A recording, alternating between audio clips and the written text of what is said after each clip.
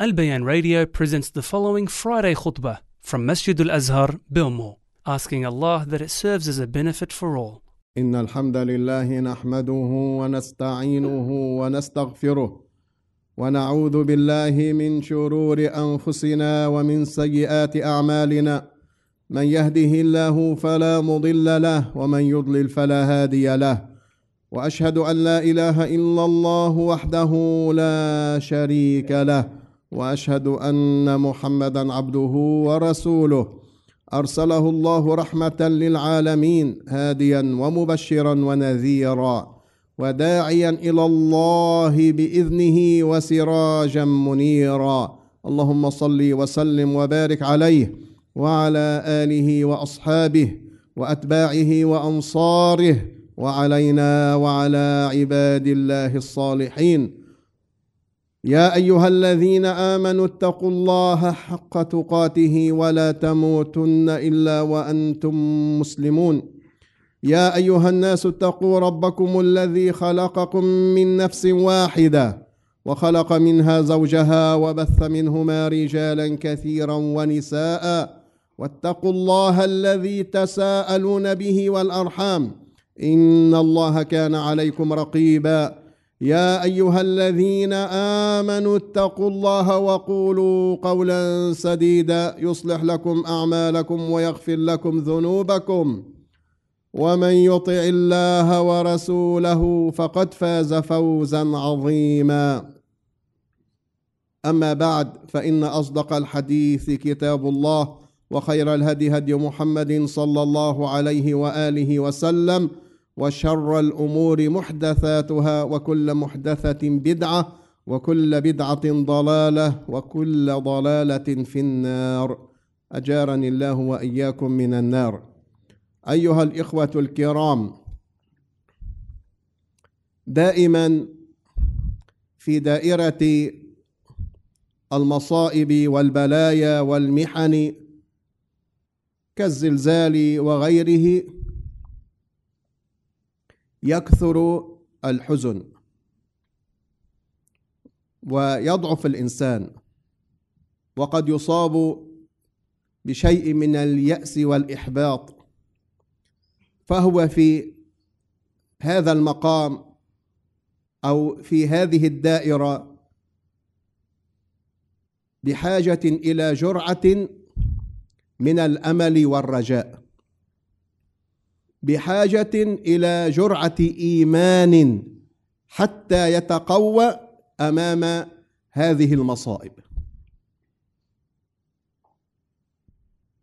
أيها الإخوة، اعلموا أن هذه الأمة هي أمة طيبة، أمة مباركة، هي خير الأمم.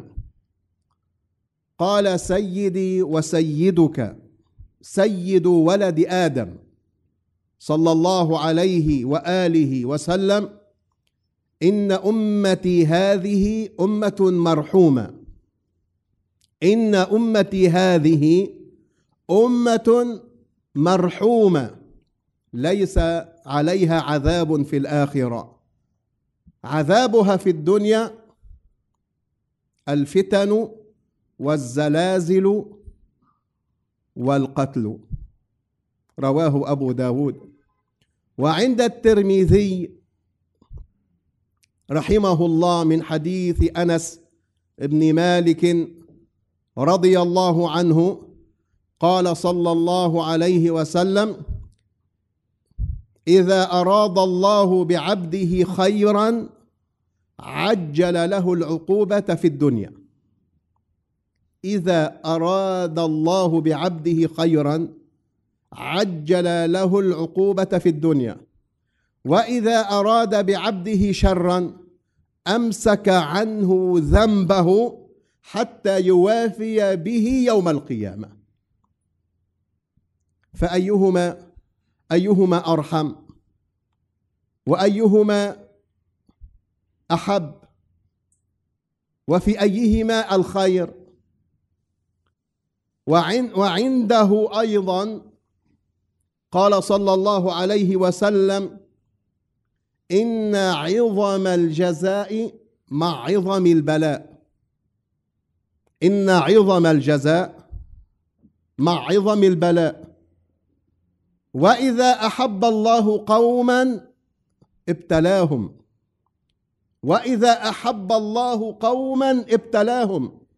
يجب أن نقف عند هذه المفردات. إذا أراد الله بعبده خيرا عجل له العقوبة، وإذا أحب الله قوما ابتلاهم، فمن رضي فله الرضا، ومن سخط فله السخط. لذلك قال العلماء رحمهم الله أن هذه الأحاديث بشرى للمؤمن. فلا تظن أيها المسلم أيها المؤمن الذي هو مؤمن عند الله عز وجل، لا تظن إذا ابتلاك الله عز وجل أن الله يبغضك، بل هذا من علامة محبة الله لعبده المؤمن. والمؤمن مبتلى في هذه الحياة الدنيا.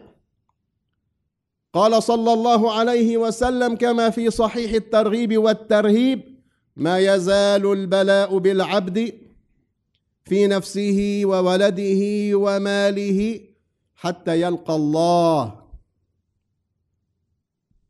حتى يلقى الله وليس له خطيئة. أيها الإخوة، الأمر أمره، الأمر أمره، والخلق خلقه، فعال لما يريد، يخلق ما يشاء ويفعل ما يريد سبحانه وتعالى. لا راد لقضائه ولا معقب لحكمه ولا غالب لأمره سبحانه وتعالى. إنما أمره إذا أراد شيئا أن يقول له كن فيكون. فسبحان الذي بيده ملكوت كل شيء وإليه ترجعون. فهو العليم الخبير الحكيم سبحانه وتعالى. الإشكالية عند كثير من الناس في مثل هذه المقامات في باب الابتلاء والمحن والفتن والزلازل وغيرها، أنه هل هذا بسبب ذنوب العباد؟ هل هذا الزلزال من هذا النوع هو عقوبة؟ أيها الإخوة، نعم قد يكون عقوبة، هو عقوبة، ولكن يجب أن ننظر إلى المسألة من وجهين. الوجه الأول، وهذا يجب أن لا نغفل عنه، كما قال تعالى: وما أصابكم من مصيبة. شو ما كان نوع المصيبة وشو ما كان حجمه، وما أصابكم من مصيبة فبما كسبت أيديكم ويعفو عن كثير. وقوله تعالى: وما نرسل بالآيات إلا تخويفا. فهذا الزلزال عقوبة بسبب الذنوب، ولكن بالنسبة للمؤمن يجب أن يقرأ قراءة شرعية لمثل هذه المصائب. الوجه الأول: إذا كانت هذه العقوبة تكفر الذنوب والسيئات وترفع الدرجات، هي رحمة للمؤمنين. من ابتلي بها أو أصيب بها ومن مات فيها هي رحمة إذا كانت من هذا الباب، تكفر ذنوبه وتكون سببا لرفع درجاته وقد تكون عقوبة وعذابا، وما بعده العذاب أشد لغير المؤمن. فيجب أن ننظر إلى هذه المصيبة ونقرأها بهذه الطريقة. أعد الله عز وجل لعباده المؤمنين منازل، أعد الله لعبده المؤمن منزلة لن يصلها إلا من خلال هذه المصيبة. ألا ترون أيها الإخوة أن الشهيد الذي قتل في سبيل الله لرفع كلمة الله عز وجل أنه ما نال تلك المنزلة إلا بالقتل؟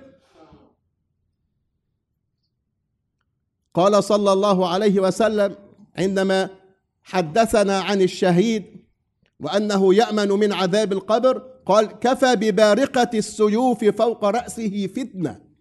إذن وصل إلى ما وصل إليه بفضل الله وإكرام الله من خلال القتل ومن خلال الخوف الذي زلزل قلبه.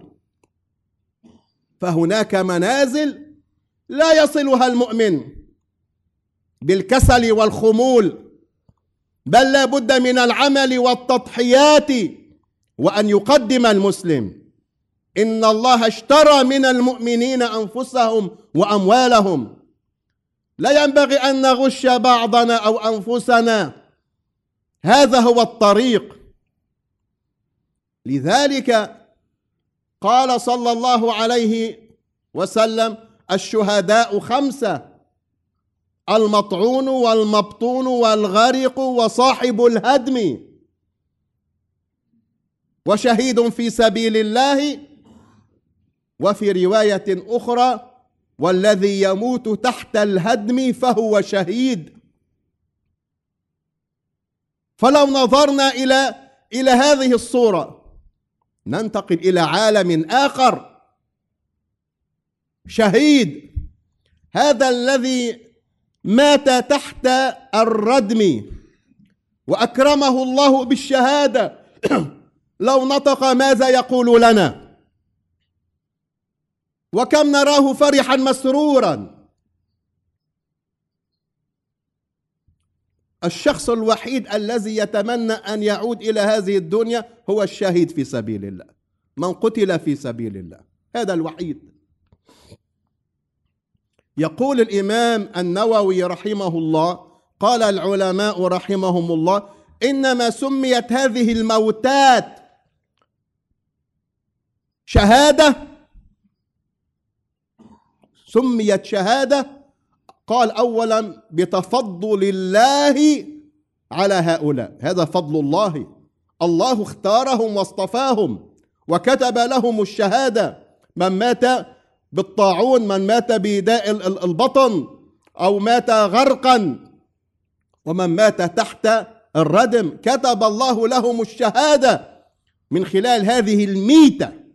قال أيضا: قالوا ولما فيها من الشدة والألم.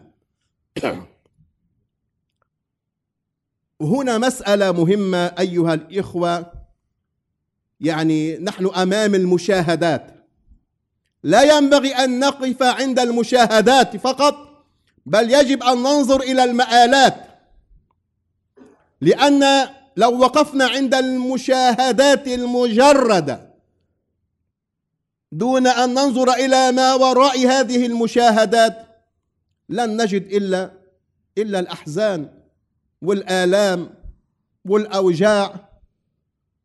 وأيضا نرى مشاهدات تمزق القلوب وتدميها. لا بد من التوازن،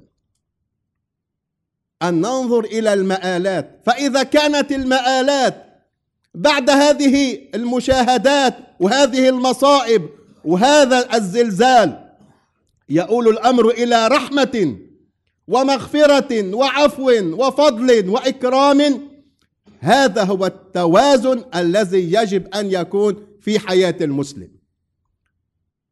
يوم أحد أيها الإخوة، الأشلاء على الأرض القتلى الشهداء ما زالوا على الأرض، الدماء على الأرض، وأصيب المسلمون بمصاب جلل. وكان النبي صلى الله عليه وسلم كما تعلمون حزينا، خصوصا على عمه حمزة، وقد مثلوا فيه، ومع هذا وهذا هو الواقع، وما زالوا على أرض المعركة وفي أرض المعركة. قال لهم: قولوا للمشركين قتلانا في الجنة وقتلاكم في النار. هذا هو التوازن. أخرج الترمذي أيضا من حديث أنس ابن مالك رضي الله عنه أن الربيع بنت النضر أصيب ولدها يوم بدر. ولدها هو حارثة ابن سراقة، أصيب بسهم غرب. قالوا غرب إما غير مقصود أو لا يعرف مصدره، أصيب بسهم لم يعرف مصدره. فأتت النبي صلى الله عليه وسلم فقالت: أخبرني أين حارثة؟ حارثة مات، قتل شهيدا، تقول أين حارثة؟ فإن أصاب خيرا صبرت واحتسبت، وإن كان غير ذلك اجتهدت في الدعاء. أم مكلومة تريد أن تعرف شيئا عن حارثة فيما يتعلق بالمآلات، أي مكانته، هل هو في الجنة؟ هل أصاب خيرا؟ فقال: يا أم حارثة، إنها جنات في جنة، ليست جنة، جنات. وحارثة أصاب الفردوس الأعلى. الفردوس الأعلى هو ربوة الجنة وأوسطها وأفضلها. فانظروا عباد الله، هذا الخبر بالنسبة للمؤمن، هذا الخبر الذي تضمن ما وعد الله به عباده المؤمنين يسلي القلب ويخفف عن المصاب وينشطه. أما الأحزان والهم والغم يدمر قلبه.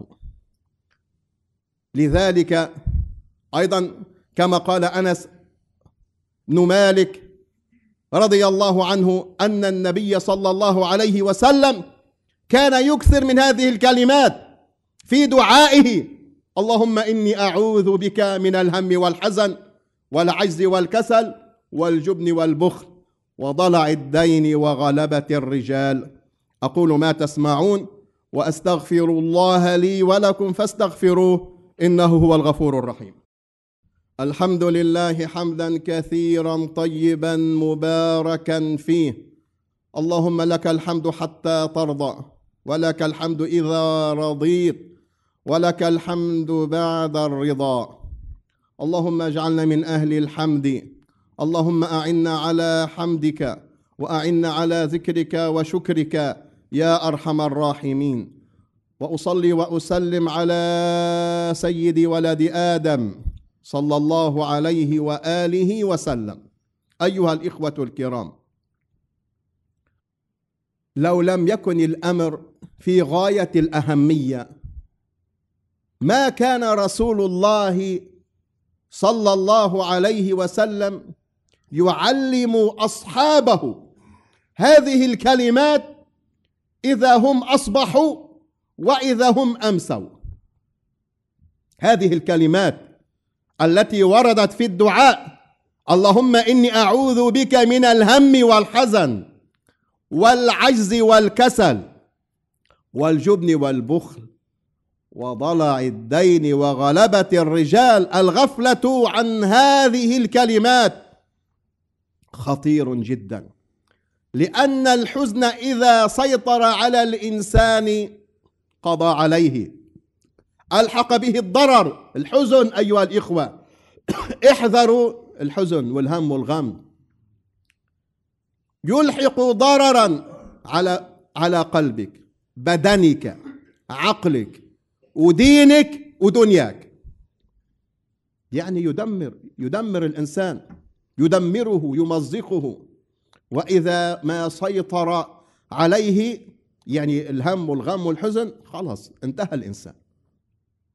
لذلك أيها الإخوة، أحسنوا الظن بالله عز وجل، وأقدار الله نافذة لا ترد أبدا. وأكثروا من ذكر الله عز وجل، واسألوا الله كثيرا العافية. والأرض لله، ليست لك وليست للملوك ولا للرؤساء ولا للأغنياء ولا للأقوياء. الأرض لله يورثها من يشاء من عباده، والعاقبة، هذا المآلات، والعاقبة للمتقين. فلا تتعب نفسك بشيء ليس لك، ولا تملك منه شيئا، ولا تقدم ولا تؤخر. كن عبد الله عز وجل، وارض بما قضى الله. علي رضي الله عنه مرة رأى عدي بن حاتم، رآه محزونا، فقال له: من رضي بقضاء الله جرى عليه وله أجر. من رضي بقضاء الله جرى عليه وله أجر، ومن لم يرضى بقضاء الله يمنعه يرده جرى عليه وحبط عمله. لذلك أيها الإخوة، كان رسول الله صلى الله عليه وسلم لا يدع هذه الكلمات أبدا: اللهم إني أسألك العافية في الدنيا والآخرة، اللهم إني أسألك العفو والعافية في ديني ودنياي ومالي وأهلي، آمن روعتي واستر عورتي، واحفظني من بين يدي ومن خلفي وعن يميني وعن شمالي، وأعوذ بعظمتك أن أغتال من تحتي. كان لا يدع هذه الكلمات لأهميتها ولحاجتنا إليها، يعلم أمته صلى الله عليه وسلم. مرة جاءه العباس عمه وسأله أن يعلمه دعاء يسأل ربه بهذا الدعاء، قال: سل الله العافية، سل الله العافية. قال: مكثت أياما، يقول العباس مكثت أياما ثم أتيته يريد دعاء آخر، قال: علمني دعاء. قال: يا عباس يا عم رسول الله، سل الله العافية في الدنيا والآخرة.